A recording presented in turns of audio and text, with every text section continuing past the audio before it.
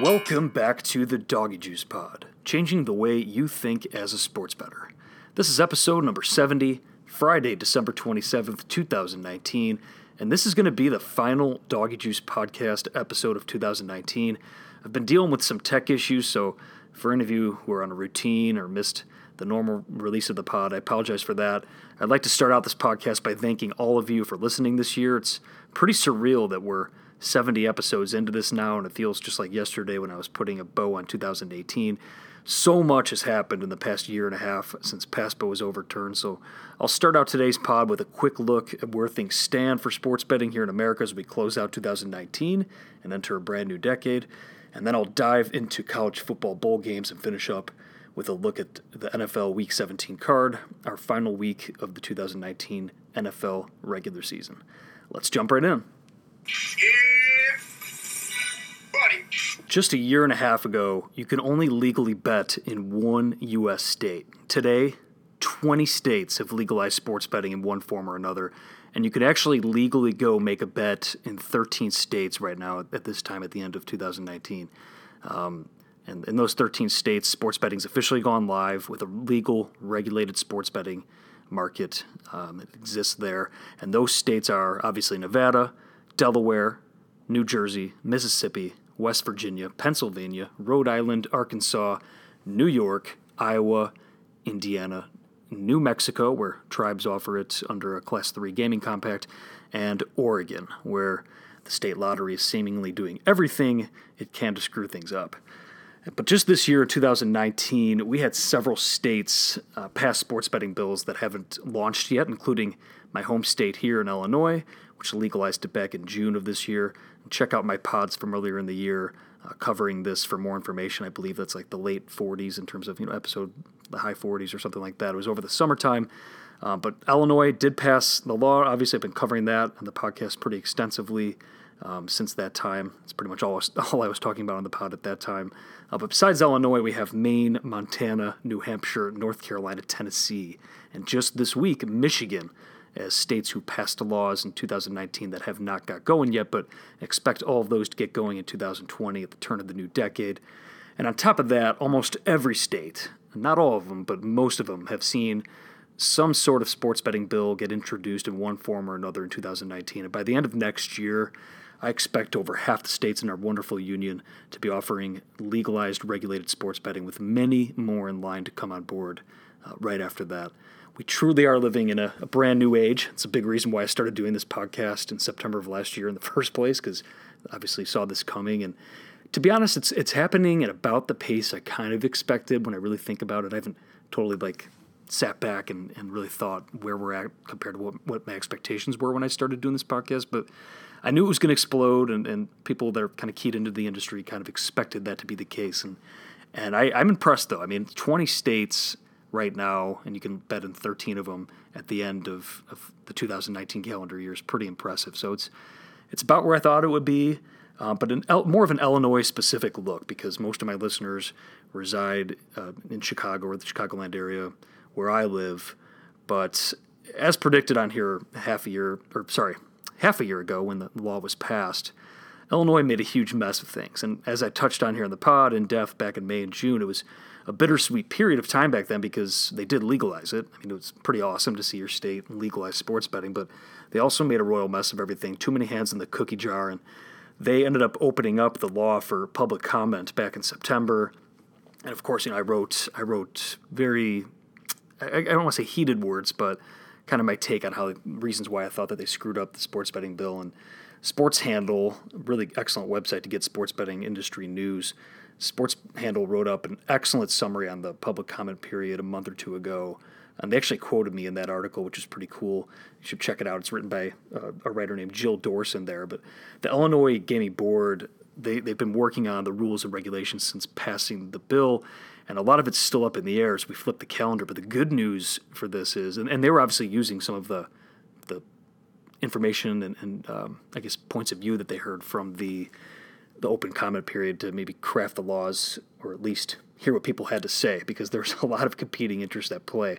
And the good news is, just this past week in Illinois, they finally opened up the license application process and posted some general rules, not really betting specific rules yet, but it is onwards and upwards from here, and I'm going to be reading every single damn word of this as it's posted, so if anyone has any questions on it, please feel free to reach out on Twitter at DoggyJuice, and I'll be more than happy to explain what I know as things continue to unfold. But it is a really exciting time here, no matter what, even if you don't agree with the law or how they wrote it and the problems with the law, which I do think there are a lot of problems with the Illinois law. The fact that it exists is a huge deal, and 2020 is going to be a huge year for sports betting, especially locally here in Chicago. But more grand picture thinking here, there are a couple of big issues that are going on in the sports betting space that I'm paying particular attention to because I think it's going to have how these are resolved or how they're dealt with is going to have a massive impact on the way the industry continues to take shape here in the States.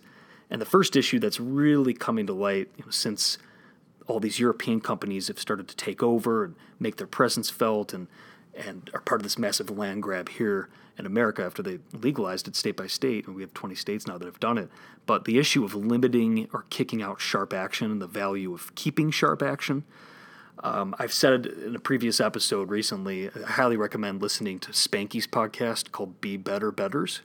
He really dives into this subject matter himself, and he's a professional bettor who he doesn't break down any games in his podcast, but he talks about how difficult it is to get down and what the industry is like right now and how certain books are just completely eliminating sharp action or limiting heavily that sharp action and saying one thing and actually doing another. And there's this whole debate now whether or not it's even advantageous for them to limit sharp action and refuse sharp money, not only from the moral aspect of, hey, this is un-American, we welcome this because it's an American thing to do, but also from, you have to really wonder how much these books are missing out by limiting sharps, because you hear a lot of sharp people out there, like oddsmaker Robert Walker with U.S. bookmaking. He thinks that there's a lot of value to taking sharp action, and I agree. I think books are shooting themselves in the foot by not doing it because that helps shape your line by taking sharp action. And you see this issue going on in a lot of these European books, and it boils down to those European companies and European influence flooding the market here in the States and bringing their models here. And in my opinion, what works in Europe ain't necessarily going to work here in America.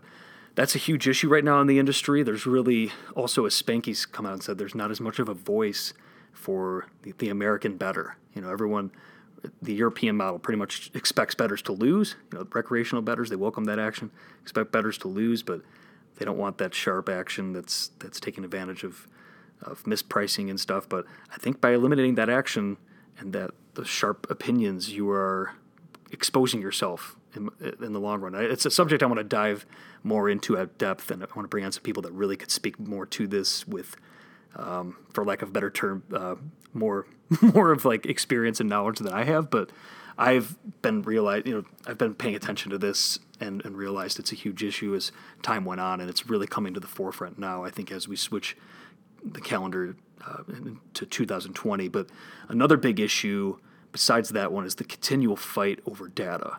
And this is a big topic that I've been covering in the University of New Hampshire Sports Wagering and Integrity program that I'm doing, and an issue that persists as we move into the new decade. There are battles going on who owns certain data, like athlete biometric data being one. Leagues have been trying to strong-arm states into inserting rules that require official data to be used to settle certain wagers, certain tiered wagers. And Tennessee and Illinois were the first states to cave here and actually put something in their laws to that effect. And I worry that others are going to follow suit and establish a poor precedent where the leagues kind of have their hands in the cookie jar, and that's hamstringing operators from being able to operate in an optimal manner, when they're having to pay off leagues for something they don't necessarily need to pay off leagues for. It's troubling, to say the least. And I've had that opinion all along, and I'm not going to waver from that. But those are the big issues, the fight over data or is it data or data? I don't know. Someone tell me if I'm mispronouncing it. But the fight over data and the issue of limiting sharp action. I think those are the two big issues as we move into the new decade. But there's big things coming in 2020. And like I said, many more states are about to join the ones that already offered legalized regulated sports betting. But the big things I expect to happen in 2020, like I said, include Illinois finally going live, likely later in the year. And then the other one is New York offering mobile betting. I think that's coming. There's no denying that's going to be massive once that happens when you consider New York City and just the massive reach that sports betting can have if it goes mobile in New York. So those are two things to pay attention to. I think California looks like it's still a couple of years away, just the way things are going in that state. But Illinois and New York mobile, because it's already legalized and live in New York, but you can only do it in person. But once New York goes mobile, all bets are off. No pun intended. All right, let's break down some college football bowl games. So back to the college football bowl game breakdown. I missed the Friday games, unfortunately. Like I said, I had some tech issues this week at DoggyJuice Pod headquarters. Didn't get to preview my Iowa Hawkeyes ahead of their San Diego County Credit Union Holiday Bowl game against USC tonight. But there were some great games Friday. Hopefully people had some winners. Moving on to Saturday's game, though. Before game Saturday. The Goodyear Cotton Bowl Classic. It's the first one. Number 10, Penn State, is a 7-point favorite over number 17, Memphis. That's at 11 a.m. Central Time on ESPN. We're not going to see a substitute teacher effect here for Memphis because the interim coach is going to be the head coach next year. Memphis is going to be ready to be there. They're going to be excited. I'm not so sure that the same can be said about Penn State. I think the market agrees, which is why this game is less than a touchdown. During the regular season, I would have had this line closer to 10 on a neutral, but you have to wonder about Penn State's motivation in this spot. Memphis will care. I definitely lean Penn State's side here, though, especially at 6.5 under a touchdown. That's the way I'm looking. Still haven't gotten involved yet because I'm trying to get a feel for the Nittany Lions, but Penn State's defense is unlike anything Memphis has seen all year. And another thing to note, though, Penn State's offensive coordinator left to take the job at Old Dominion, so it's a bit troublesome for me, just the fact that there's that lack of continuity with the extra 15 practices that they get. But talent-wise and the fact that Penn State's defensive line, I think, is just going to eat Memphis up, or could, if they actually are motivated in this game, has me leaning Penn State's way in that game. The Camping World Bowl, number 15, Notre Dame is a 3.5-point favorite against Iowa State. That's Saturday at 11 a.m. Central Time as well on ABC. Iowa State was one of my favorite buy-on teams at the start of the season. I feel like I've been a broken record on here with how much I like Coach Matt Campbell and quarterback Brock Purdy. And assuming Campbell sticks around next year, but be on the lookout for this team next year. I think Purdy, he's obviously going to be back for another full year. And this guy has incredible potential and NFL potential as well. Dual threat guy. And be on the lookout for this team in general with Purdy back for another full year. I had that existential crisis with the Cyclones earlier this season when I bet them against my Hawkeyes. Luckily got the right number in that one in cash because the Hawkeyes did win that game. It was actually the perfect scenario because the Hawkeyes won, but Iowa State covered for me. But that was a tough one for me that week because I loved Iowa State in that game. And they've been a great buy-on team at the start of the year. Unfortunately, the betting market caught up on them right away. So they actually went under their regular season win total. They had 7 wins that closed up at 8 at some spots. But that should set us up for next season. I think the fact that they went 7-5 this year, maybe a little more under the radar. And I actually think that they're going to have legitimate Big 12 title hopes next year, especially with Hurts gone at Oklahoma.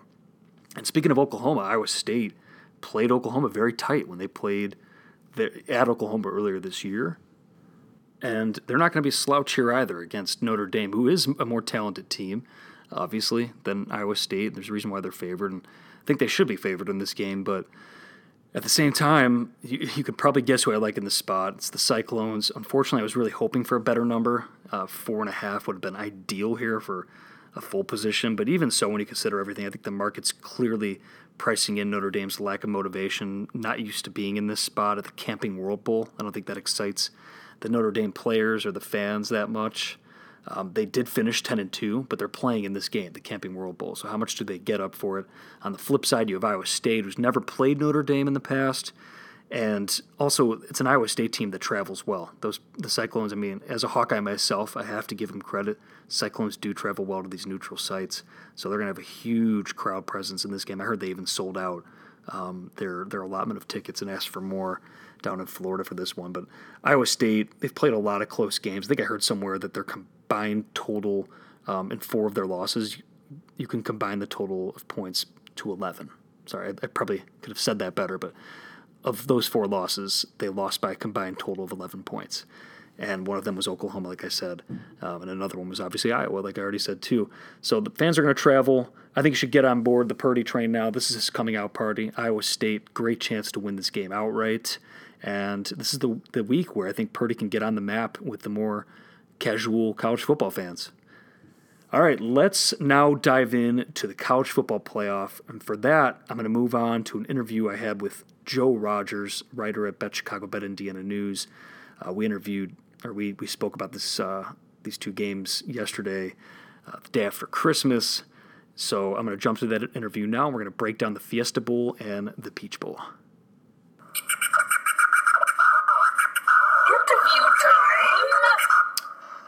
All right, ladies and gentlemen, I am back with Joe Rogers, in my opinion, the best sports betting writer in the biz. He's back to give us his take on the college football playoff this Saturday. How's it going, Joe? Happy holidays.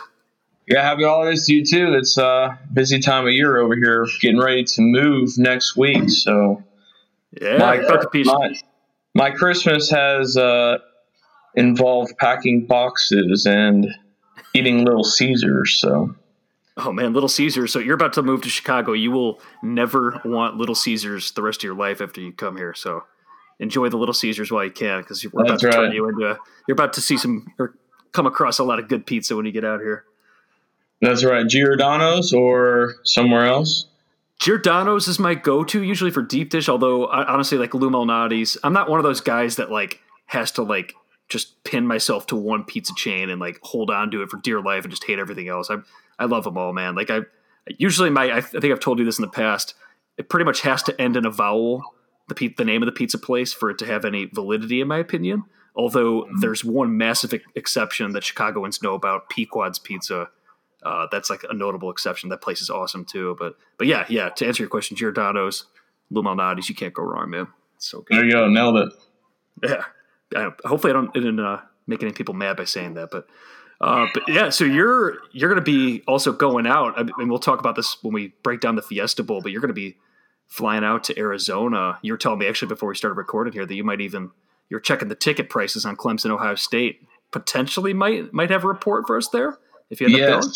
Yes, I'm going to need the prices to go down a little bit more, but I think I can talk my wife into going if it's under $150 or so for reasonable seats. I don't want to stand the whole game, but I don't think it's going to sell out by any means. So hopefully we can sneak in somehow. So if worst case scenario happens and I have to text you to streak across the field or something like that, just to make sure the game doesn't end and I lose my bets, you'll be willing to do that for the right price, of course. For the right price, likely, I'd put it at about 500 to 1 odds on that, but I'm a good friend, so anything can happen. Yeah, man. Everyone has a price. All right, let's start this off. We're gonna break down both the Saturday college football playoff games. We're starting with the Peach Bowl, not the one you'll be streaking at, but Peach Bowl's in Atlanta. LSU laying 13.5 versus Oklahoma. The total's at 76 the last time I saw it.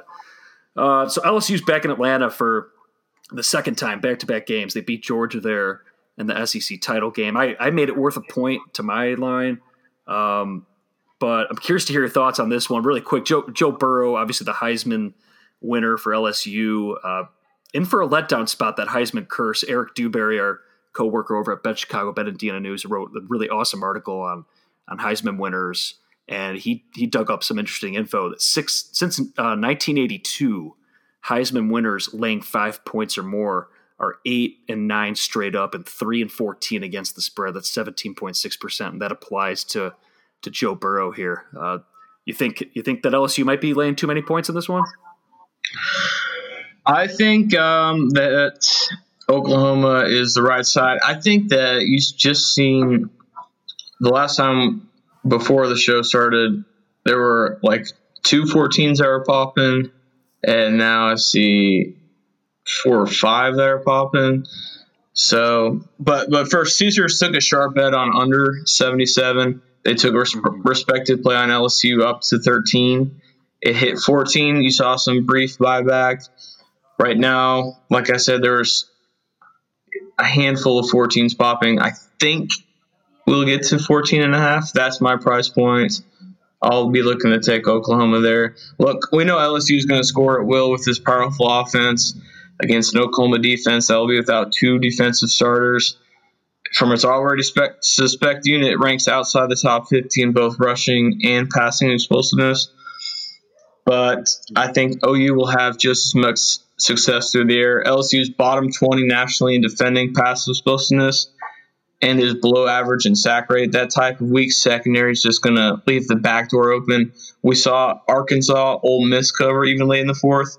Last year, Oklahoma spotted Alabama with 28 points and battled back for a cover. I don't think LSU will get out to that big of a lead, but a similar game script could occur, and I'll take the coaching staff, the roster that's been there before in Oklahoma. I'm with you on that. I did take some of that plus 14 already. Got a little bit, but yeah, like you said, if it gets to 14.5, that's when I'll really get involved for like a full unit position. But no, I agree 100%. It's just a numbers play here. I mean, if the line was single digits, if you're looking at LSU's way, but my angle too is the under, but particularly the first half under. I mean, I make the game 73, but I usually love unders in these spots just because the teams tend to come out a little tight in these games. It's a big stage, college football playoff, and I think a case could be made here just from not a numbers angle, but just from a handicapping angle on the first half under, because Oklahoma, as we know, they kind of make their living off those Lincoln Riley trick plays. They just run a lot of gadget offensive plays and stuff. And I feel like in this first half, might be seeing a little bit more conservatism from them early on. If just a couple punts will get us there. I mean, the first half under, we're looking at 38. And I think 38 would be that's my go price. I haven't fired on it yet, but anything at 38 or better, I think this one first half could stay under. I like taking out, that end game scenario where teams are playing catch up ball. You open up more pick six. Yeah, exactly. Yeah. But that's my thought. I mean, I'm looking, I guess it just makes sense to also look Oklahoma's way in the first half, maybe even a little correlated parlay Oklahoma and the under in the first half as well. Yeah, I definitely like that. Like the first half underplay, yeah. Cool. Well, that's the first one, and obviously LSU, or the market's expecting them to obviously come out of that game, but contrasting that with number 2, the second game of the day, the one that you might be at, the Fiesta Bowl, University of Phoenix Stadium in Arizona. This one, I mean, we were talking about it before we started recording. I think it's probably the best. I can't imagine a college football game that I've looked forward to more from like a just competitive standpoint, but I think this is pretty easily the best college football playoff semifinal that we've seen so far. Both these teams are ranked number 1 and number 2 in yards per play margin in the country, points per game margin. They're number 1 and number 2. And I think this could end up being like a de facto national title game if LSU struggles to beat Oklahoma. Whoever wins this team's going to be whoever wins this one's going to be favored. And if Oklahoma does somehow beat LSU, whoever wins this game is going to be laying double digits in the title game, barring a crazy injury or two. But you wrote about this one for Bet Chicago, and I kind of know where you stand, and Bet Indiana News. But what are your thoughts on this one? Yeah, I think they're number 1 and number 2 in scoring margin per game. Both are above 35 points. Just outrageous. But just a quick action update. Clemson took early sharp money. They actually opened as a 1-point dog and now 2-point favorite. It actually hit 2.5 in New Jersey at PointsBet, but only for a couple minutes. I highly doubt it gets to 3. Dave Sharpan, CG Technology, told me he fully expects Ohio State money to come before Saturday, but I don't think it's going to push it to 3. I like Clemson a lot here. I bet them at 1.5, and I bet them at -1 if and when they play LSU. So safe to say I like Clemson to win it all. A lot of people will point to Clemson's strength of schedule, right? 67th nationally. Who have they beaten? But they still went 10-3 against the spread, right? They're still outperforming the market, even though they played this trash schedule, right? So tell me exactly which Ohio State opposing quarterback you're impressed with that Ohio State has beaten. Shea Patterson, Jack Cohen. Patterson threw for 250 yards in the first half, and the Buckeyes needed to come back to beat Cohen the second time. Now they get future number 1 pick Trevor Lawrence and Clemson's dynamic passing attack, which has won 28 games in a row. And so because of Ohio State's schedule, like last season they ranked 62nd nationally in S&P Plus passing and 115th in ISO PPP, which is an explosiveness metric. Mm-hmm. So they're much improved on paper this season. But again, look at those offenses, those quarterbacks that they've faced. Like, I'm not sold that they're that much improved. So and Shea Patterson, he was moving the ball on them in that game too. So they were doing that well against them. They had 2 turnovers, I think, in the red zone, and another turnover that really changed the outcome of the game. But Ohio State's defense also ranks outside the top 75 in explosiveness on containing the rush this season. And Clemson, 6.1 yards per rushing attempt this year. ETN, I think his rushing yard prop I liked over 99.5. I also like Clemson to go over their team total prop at 32.5. So this is Clemson for me. And I think there's a lot of correlated props that you can go off of that. Westgate had their props out on, I think it was last Friday. Justin Fields over 17.5 total completions. I think Brent Venables will take away Ohio State's best option, which is J.K. Dobbins, and really force Fields to beat them with his arm. I don't think he can do it, especially with his knee being banged up. He's less mobile, and Clemson is going to bring a lot of pressure, force a lot of quick, shorter throws, high percentage throws, like they did against Bryce Perkins. He completed 27 passes, not for a lot of yards, and didn't, score any points, but he was still checking it down. And Ohio State, when they played from behind, it was against Wisconsin. Fields had 19 passes completed. I expect similar game script on Saturday. So I think Ohio State's playing from behind. There's a lot of different ways you can go with that, but it's Clemson at the end of the day for me. And I love that Fields angle and that Fields prop. I want to pause this right now and bet that. That makes a lot of sense. Obviously, if you like Clemson like you do in that game. I'm personally, I have it. I was telling you, I have it graded as take 3 with either side here. I do favor Clemson in this one, numbers wise, but barely. Situationally, just to add on what you were saying, I mean the Dabo Swinney angle, playing in bowl games. What do I have here? I've got some stuff written down here. Well, he's okay. So Ryan Day, obviously Ohio State's coach, the experience factor with Swinney. That's what I've written down. But Swinney is 9-1 against the spread the last 10 years in his bowl games, and 8-2 straight up in those.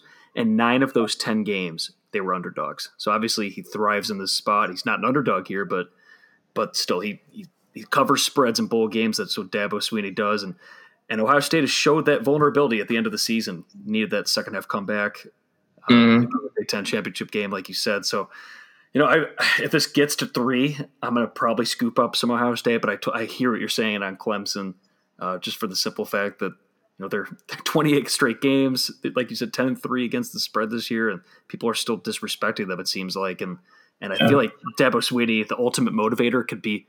He's telling them this, I'm sure. It's like, you guys are the disrespected team, even though the betting market has you as a favor. People think you shouldn't be there for all these reasons. So no, I hear you. Do you have any thoughts on the total on this one? I mean, it's sitting 63. Some of what you're saying seems like it was a good case for the under. But yeah, what do you think?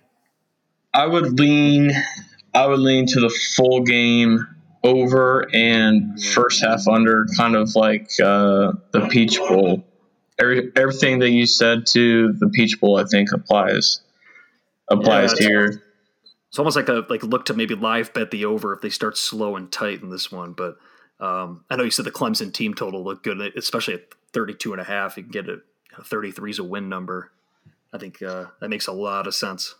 I think Clemson will have success with their with their explosive plays, and I think Ohio State has an advantage as well with Dobbins, especially if they can get him when Clemson brings some pressure and they can just hit a screen pass and do that sort of check down thing and have a lot of success on short yardage passes that will keep adding up. But yeah, I like the full game over 63 and first half under. Yeah, I'll probably split those.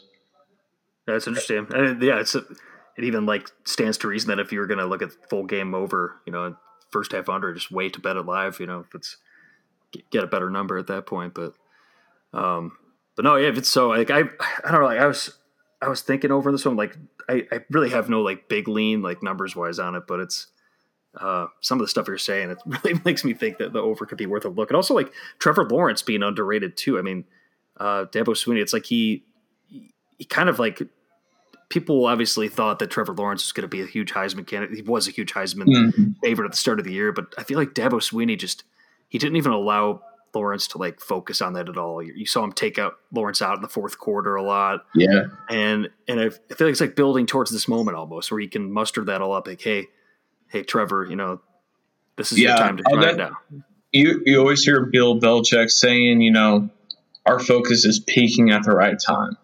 I think Ohio State has peaked, and I think Clemson is peaking at this moment. So right now, Trevor Lawrence, his last, I forget how many games he's on, but his last X amount of games, he's thrown 21 touchdowns and 0 interceptions.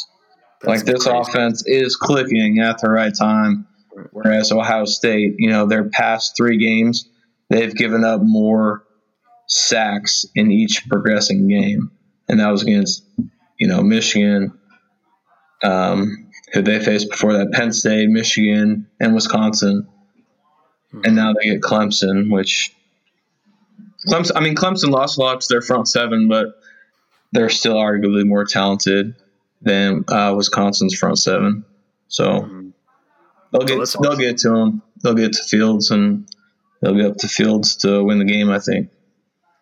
That's great stuff, man. All right, dude. Well, yeah. Any other thoughts? That's excellent stuff. And everyone obviously can find you on Twitter at Rogers BC. Rogers with the D. BC isn't Bet Chicago. But any last end of the year thoughts or advice for the bettors out there? Get ready for college hoops. So we're gonna bring it, right, Mike? Yeah, buddy. Absolutely. Mike's still on a heater with his totals. Cooled off a little bit. Yeah, but we're still getting there in totals, but yeah, not so much on the sides lately. But it's a long season, man. We'll get back with totals. Oh yeah, we'll be back. DoggyJuice unders. It's the unders, man. The under train.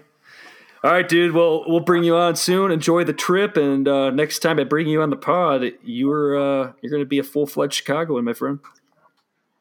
That's right. In person. That's right. Yeah, we'll do some live. DoggyJuice in person. Heck yeah. All right, dude. Have a good one. All right. Thanks for having me, Mike. Right, take care. Bye. All right. Thank you very much, Joe. Moving on to Monday, December 30th bowl games. Some of these will be pretty quick because I don't have too much on them, but I just want to touch on all of them just to let you know maybe like what my thoughts are and maybe a couple betting angles you're not considering as you handicap these games too. But starting with the Serve Pro First Responder Bowl, Western Kentucky, 3-point favorite against Western Michigan in Dallas. That's at 11:30 a.m. Central Time on ESPN. This is one of the games I don't have much for you. My numbers do lean Western Michigan on the spread. It's an early start, but anything... catching a full field goal here for Western Michigan on my numbers actually doesn't look like too bad of a spot, but no play for me on that one. The Franklin Mortgage Music City Bowl. The Franklin American Mortgage Music City Bowl. Got to get these sponsors right. Mississippi State is a 4-point favorite against Louisville. That game's at 3 o'clock Central Time on ESPN on the 30th. I'd lean Louisville here, or Lowellville, but this line's right about where I have it. An interesting trend, though, in this one, as I touched on last week, teams that have won 3 or fewer games the previous season are 16-2 against the spread in bowl games over the last 3 years, and Louisville applies to that because they had a terrible year last year, and now they're back in a bowl game in 2019. Numbers-wise, I do lean their way, but at the same time, just not enough to get a play. This is perfect for live betting purposes, though, in my opinion. The Red Box Bowl at Levi's Stadium in Santa Clara, California, is a 6.5-point favorite over Lovie Smith in Illinois. It's at 3 p.m. Central Time on Fox. Illinois plus 7's in pocket here. I mentioned this one a few pods ago. I think I've mentioned them a couple times. I wrote about Illinois, just quickly covering this game. I took an early position on the Fighting Illini, catching a touchdown. I think it's a spot where they're going to be certainly excited to be there. It's their first bowl game in over 5 years, their first bowl game with Lovie Smith. It's a simple numbers play for me, too. I have it around a field goal on my stuff, so I have it graded as a lay, a pick 'em, or take 7 spots. So I will take the 7 with the Fighting Illini. The Capital One Orange Bowl. Number 9, Florida, is laying 14.5 against number 24, Virginia.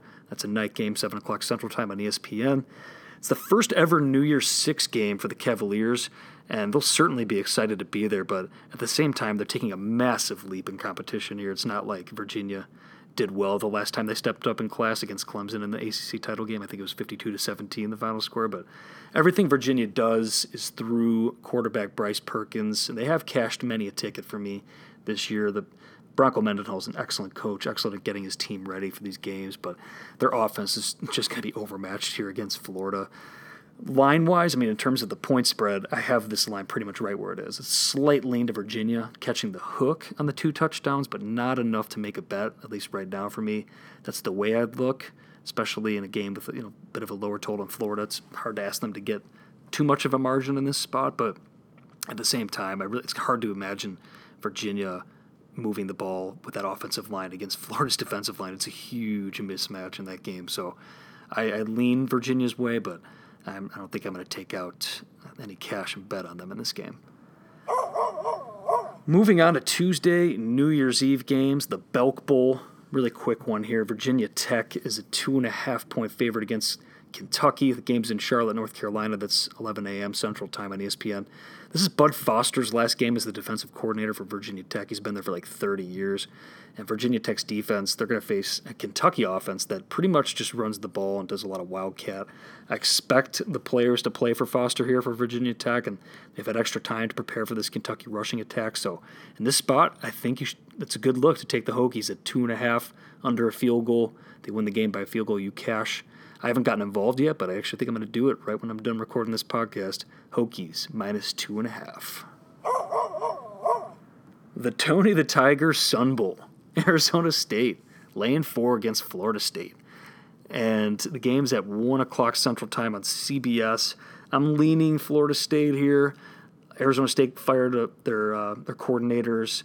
I think catching 4 here is a good look on the dog, but it's hard to gauge where the Florida State players' heads are at here, so I'm probably going to stay off this one, but my lean is to the dog, Florida State, in the Sun Bowl. The AutoZone Liberty Bowl, got number 23 Navy against Kansas State. Navy laying 2.5. The game's at 2:45 Central Time on ESPN. Service Academies, 20-9 against the spread in bowl games over the last 20 years. Case could be made that they don't get sucked into the hoopla that normal players, normal teams do during bowl week. Maybe if the team's traveling to an exotic tropical location. Service academies, they have their shit together a little more, less likely to go out and party and get distracted. That could be part of it, I think. Maybe lack of sex appeal with some of these offenses as well. But 20-9 against the spread in bowl games over the past 20 years. Navy beat Army in week 13, the extra regular season week, and now they're favored over a team that faced much better, much tougher competition, much harder schedule this year in Kansas State. And Kansas State's impressed this season. After the second Snyder era ended, I really thought that they'd take a step back this year, but they've impressed. Obviously, they beat Oklahoma at home, one of their biggest wins of the year. I lean their way. I'd need a full field goal to get involved on Kansas State here. If it gets there, I'll probably end up getting involved for a little bit on Kansas State, but would definitely need that full field goal. The Nova Home Loans Arizona Bowl. Wyoming, -7 versus Georgia State. I have Wyoming in pocket, -7. Bet that actually a while ago. It looks like you still get it as I'm recording this. That -7 still out there. And this one's really all about the Georgia State quarterback, Dan Ellington. He's a great quarterback, and he's had a really great year, but he has a damn torn ACL, and he's supposed to have surgery on it after the season ends. I guess he got the go-ahead to play in this game because he can't injure it further or whatever, but you can't help but think he won't be as mobile, that's his bread and butter. He's been a mobile quarterback, and he's a talented quarterback. But I heard this, per Brad Powers, football handicapper, the first 9 games for Ellington this year, he averaged nearly 70 rushing yards per game, but after tearing his ACL, the last 3 games, -9 yards rushing. So that's not being properly factored into the line in this spot, and I think Wyoming is just a good look. I mean, otherwise, numbers-wise, at a touchdown, it would be pretty close to where I'd have it, but factoring in a little bit of a downgrade for that quarterback, Ellington in this spot, I think Wyoming's just a good look at anything less than a touchdown. My numbers do have them a little better than a touchdown, even when not adjusting for the quarterback anyway, so it would be a decent play as it is. I think the quarterback thing really gets you into a pretty good spot here. So Wyoming, -7. The Valero Animal Bowl. The Valero Alamo Bowl, number 11, Utah, is a 7-point favorite against Texas, 6:30 p.m. Central Time on ESPN. I lean Texas here and would love to get the hook to get to 7.5, catch 7.5 points, and I'll probably end up taking some Texas, actually. I'm talking myself into it as I'm kind of thinking about it here, but I have not taken a position here. But it's your classic Tom Herman as an underdog spot, 15-5 against the spread in that spot now. But more importantly, it's hard to imagine Utah getting too emotionally invested here after losing out in the Pac-12 title game and a chance at the college football playoff. This game's also in Texas, so clear crowd advantage for Texas. And Utah is also dealing with quite a few cluster injuries. And the reasons also not to take Texas here, the reason why I have not bet them yet, though, is because they did fire both their coordinators. Didn't want to touch them in this game. This was actually a stay-off game when the lines were first posted for me, because numbers-wise it looked pretty good at 7 when you just considered everything. But I figured there'd be the letdown spot for Utah, but at the same time, Texas firing the coordinators, just wanted to stay off. But the new guys coming in could bring new fire, inject a new energy into the program, a little extra pep in the step for Texas. And I also think they can muster some of the magic that they had last year with Sam Ehlinger beating Georgia. We were all over that last year. If you listen back to the DoggyJuice pod, we were all over Texas catching 13 against Georgia in their bowl game last year, a game that Texas won outright. I think that line actually closed 11.5 or something like that. But I could see them winning this one too. So be sure to scoop up some Longhorns money line as well on this game. Moving on to the New Year's Day games, the Outback Bowl, we have number 12 Auburn, 7-point favorite against number 18 Minnesota. That's at noon Central Time on ESPN. I'm leaning the way of the favorite here. I don't think Auburn is going to take this one lightly. Bo Nix should have success against the Gophers defense. There's also a pretty damn big strength of schedule disparity between these two. I think the biggest strength of schedule disparity, or one of the biggest I've seen in some of these Power 5 matchups in the bowl season. It's over 60 spots, it looks like, close to it. But at 7, it's really a no play in this spot for me, but I do lean Auburn. Like I said, if it gets under a touchdown, that's when I'm going to start to consider a position, but it's just too hefty of a price tag right now. The VRBO Citrus Bowl, Alabama laying 7 against Michigan at Camping World Stadium in Orlando, also at noon Central Time. This one's on ABC. This one's interesting because the whole conversation's about how Alabama, they don't care about being here. They've been in the college football playoff all 5 years of its existence. How motivated are the Bama players going to be in this spot? And all the Michigan players are going to play. Harbaugh needs to win like blood. But at the same time, I think the market's pricing all that in. They're pricing in that Alabama uncertainty on which players are going to suit up as well. So you're getting that in the line here. And some defensive players are sitting, some key guys for Alabama, but that's clearly being factored into the line as well. On the flip side, Michigan, like I said, full strength. But it does look like all the top Alabama players on offense are going to be playing this one, all the top wide receivers, including Jerry Jeudy. And I also think that the Bama quarterback, Jones, he's going to come out and play hard with all this Tua talk. Everyone's talking about, Tua, is he going to go pro? Is he not? I think Jones, he hears all that as well.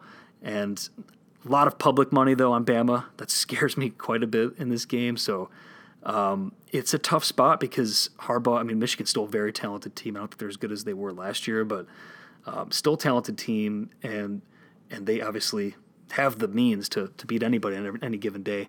Not Bama, though, when Bama actually cares. So, it's really one of those spots where I want to get involved on Bama laying the points, but it's just so hard just due to the variability of this game, because it could be a spot where they just don't bring it at all, bring no energy, and Harbaugh gets his boys motivated, and before you know it, Michigan's actually winning this game outright. But definitely leaning the Alabama side. The Rose Bowl, number 8, Wisconsin, laying 3 points against number 6, Oregon. This game's at 4 p.m. Central Time on ESPN. This one's all about some certain players suiting up. Justin Herbert, the quarterback for Oregon, future NFL player. Running back for Wisconsin, Jonathan Taylor, future NFL player. It looks like they're going to suit up for this. Both of these teams have very strong and experienced offensive lines, but defensive line-wise, I actually lean Oregon. I think it's advantage Oregon there. And with a much, much better quarterback, I am definitely leaning Oregon in this spot. And catching a full field goal, I think, is worth a look here in the Rose Bowl. Oregon on their familiar ground here, and I think they can win this game outright easily against Wisconsin. And catching a field goal, I think that's the way I'm going to look. The All-State Sugar Bowl, number 5 Georgia, is a 6-point favorite against number 7 Baylor. That's 7:45 p.m. Central Time, ESPN. On New Year's Day. Georgia opened higher, but a few injuries to linemen has seen this line drop a bit. I think Georgia might be in for a letdown spot. And I do lean Baylor, but just not going to get involved at this price. Matt Rule has done a great job with Baylor. I think they're going to be into this game. I think it is a letdown spot, obviously, after losing to Oklahoma and missing out on the college football playoff, the opportunity they had. But I will be interested to see how these teams come out early, and I think this is a perfect live betting game because I could see Georgia being really flat and Baylor coming out and really pounding them early on. But at the same time, Georgia is the better team. Both these teams were coming out with full motivation. I think this line's right where it should be. So perfect live betting game, Georgia against Baylor. And then moving on to Thursday, January 2nd, the Ticket Smarter Birmingham Bowl. We have number 21 Cincinnati against Boston College at 2 o'clock p.m. Central Time on ESPN. I like Cincy here. Cincinnati's a great bet. I think fading Boston College is the move, and catching anything under a touchdown is a good play on Cincinnati. They could be a little disappointed after losing to Memphis again, but Boston College, they're missing A.J. Dillon. And also more importantly, Boston College fired their coach at the start of the year. Like I touched on, starting out breaking down these bowl games, it's often advantageous to look to fade teams who fired their coach before the bowl prep. There's a lot of distractions, maybe the substitute teacher effect. Players don't care as much, not knowing who their next guy is going to be. So I really think Cincinnati's just worth a good look, numbers-wise and situationally as well. And then the Tax Slayer Gator Bowl, Tennessee laying 1.5 to Indiana. That's 6 p.m. Central Time, ESPN, on January 2nd. Both teams should be excited to be here. I know Indiana will be because they aren't used to playing in bowl games too often. Tennessee, they're a strong team. I lean their way numbers-wise, but no bet for me in this one, too. I think this is a good live betting scenario. And I actually might end up coming on our side. I have to dive into that one more, to be honest. We have more bowl games, but since I'm planning on releasing another podcast next Thursday, I'll be able to touch on those Friday and Saturday bowl games. But just so you know, next Friday, January 3rd, we have the famous Idaho Potato Bowl. Ohio's laying 8 points to Nevada. That game's at 2:30 Central Time on ESPN. Then Saturday, January 4th, we have the Lockheed Martin Armed Forces Bowl. Tulane laying 7 against Southern Mississippi. That's a morning game, 10:30 a.m. Central Time on ESPN. And then, of course, Monday, January 13th, National Championship game at Mercedes-Benz Superdome in New Orleans. We don't know the teams yet. If the chalk holds, it's going to be Clemson versus LSU. But looks like Ohio State Clemson is going to be one hell of a game, ladies and gentlemen. So that one could really determine who wins the title. Obviously, whoever wins that. If they play Oklahoma, they're going to be a pretty big favorite. But they're going up against LSU. That's going to be another close to a pick'em game. And I will break down those final bowl games, like I said, and the national championship in next week's podcast, the first one of the new decade. But for now, let's move on to NFL Week 17. Hello! All right, NFL Week 17 is a whack. We have tons of great coverage on Bet Chicago and Bet Indiana News talking about some of this, but there's a lot of angles, obviously, in Week 17. It's a lot like the preseason, especially the more you dive into it. You have to be aware of each team's motivation, what the coaches are going to end up doing, which players are going to sit, which players are going to start, how long they're going to play for, what the team needs to play for. There's a lot of things at play in a lot of these games, and they're also happening at the exact same time. We have pretty big early slate of games, and then we have their afternoon slate, and then one Sunday night game, and then we're going to know the playoff scenario by the end of Sunday night because there's no Monday nighter in Week 17, so 49ers and Seahawks are going to close everything out with the 256th game of the regular season. But in terms of key spots to look at, there's a couple you got to look out for in this early slate of games. The Patriots versus the Dolphins and the Chiefs versus the Chargers. Obviously, the Patriots, if they win, they get home field in the playoffs. Chiefs, if they win and the Patriots lose, they get home field. The Chiefs could drop to the 4th spot if they lose and if the Texans beat the Titans. But a good angle in this one is they're going to come out playing hard at the beginning as Patriots look to play them in the first half, look to play the Chiefs in the first half. I think Patriots -8 first half, Chiefs -4 first half. They're prevailing market numbers right now. But because there's no question they're going to come out swinging in those first halves. But if New England does have a big lead, you might see the Chiefs laying off the gas in the second half of their game, although they do have to worry about dropping to number 4 with a loss and a Texans win. But to that end, also with the Texans, we have an interesting scenario in that AFC South. If Kansas City ends up losing, like I said, we have to look out for the Texans. So I think if Kansas City loses, or it looks like they're going to lose that game to the Chargers, you got to bet on the Texans, and you're going to see the line and the market adjust accordingly. So you're going to have to be quick on it. But once it becomes clear that Kansas City's going to win, I think it's a good look to maybe look at the Titans, although that's already factored in. I think Titans are laying 5.5 on the road against the Texans this week, so the market's not really buying onto the fact that Bill O'Brien, the Texans coach, said he's going to start his guys, but he's going to start his guys, and they're going to try and win if Kansas City loses. So, and that game's played later on, so you do have the advantage of knowing the result beforehand, but pay attention to the marketplace. If Kansas City ends up looking like they're going to lose that game, bet the shit out of the Texans. Pretty simple. And then I talked to Chris Andrews, veteran odds maker over at South Point earlier today, and he told me some interesting stuff and how he has to tell his bosses that he has no idea what the book needs, what they need until the post time, until the games are about to kick off in NFL Week 17. The betting is usually really fluid, but this week is way more fluid than most. And he said that there's a really interesting discrepancy in some of these games, most notably with most of the point spread bets on the Niners in their game, but most of the money line bets are on the Seahawks. So he told me that the books will definitely be cheering for a spot where it'll be a dream for them if the Niners won the game by 1 or 2 points, but Niners even by a field goal wouldn't be too bad. But yeah, more on that game later. In terms of games I have positions on, the Giants, I got it at plus 4.5. It's at 4 right now. I think it's good at anything 4 or better. Currently at 4 as I record this. It's just the ultimate contrarian divisional home dog spot, but there's lots of reasons to like this one. It's a classic letdown spot for the Eagles after they beat the Cowboys last week. Daniel Jones, rookie quarterback for the Giants, he didn't play the Eagles the last time they squared off on primetime on December 9th. That was Eli Manning. And also there's the angle of Saquon Barkley rush yards. I think he needs like 87 or in the high 80s to cross 1,000 yards. I think they're going to try and get him there. So looking over on that prop, you got to get involved in that early because I'm talking about it. I'm not the only one talking about it. So it's going to be something, it's pretty square public play. But if you can look to get involved early before everybody else bets on it too at a worse number, you might even be able to get yourself a little middle. Who knows? But another game I like, under 37.5 in the Ravens-Steelers. The Ravens are resting everyone in a game with, and by everyone, I don't mean everyone. I should also, see, blanket terms like that actually cause problems, so I'm actually going to slap myself in the wrist there. They're not resting everyone. They're resting key players, but the Ravens still have a lot of guys that are integral to their success in the playoffs.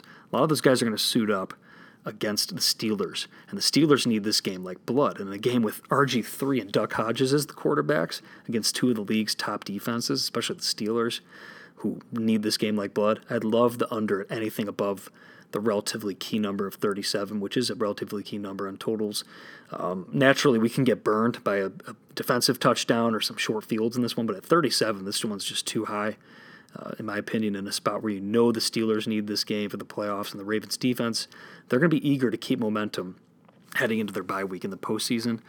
So, and there's also the angle that John Harbaugh, Ravens coach, he's awesome against the spread in the preseason, which is why I would advise not betting on the Steelers, even though the line has moved on them too. I mean, the market expects them to win this game, of course, but Wouldn't really bet against Harbaugh here because he loves getting his teams motivated in these spots, and his preseason ATS record is eye-popping. So it's a stay away from me spread-wise, but I love the under. Teasers, best one of the week. Check out my teaser of the week article or my teaser candidates article for Bet Chicago, Bet Indiana News. Best one I found this week, Chiefs -2.5, Jets +8.5. I think the Jets have moved to 1-point dogs now, so you can only tease them up to 7, so it kind of lost its value by this point. That's why you got to read that shit and get involved right away. But that's my teaser of the week. I also like the Bengals as a teaser option. Bengals played hard last week. Even if you were watching that Dolphins game, they almost came back down 22 in the third quarter and won the game outright, brought it to overtime. But they've locked in the number 1 pick.